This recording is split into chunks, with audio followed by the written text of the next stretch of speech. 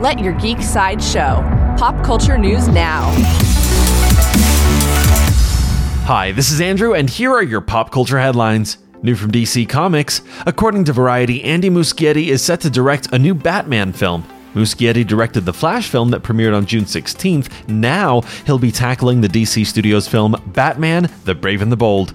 Muschietti's sister and creative partner Barbara will produce the project through their label Double Dream, alongside Gunn and Safran. Coming soon from Marvel. According to Deadline, Angie White has joined the cast of Ironheart. She'll play Ronnie, the mother of Riri Williams. Ironheart will debut on Disney Plus sometime in 2023. New from Disney. According to Deadline, Sarah Polley is set to direct a new live-action Disney adaptation.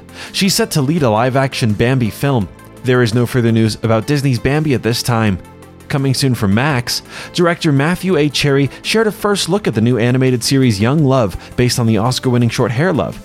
The series is set in Chicago and follows the Young Love family, parents Stephen Love and Angela Young, daughter Zuri, and their pet cat Rocky, as they juggle careers, marriage, parenthood, social issues, and multi-generational dynamics while trying to make a better life for themselves.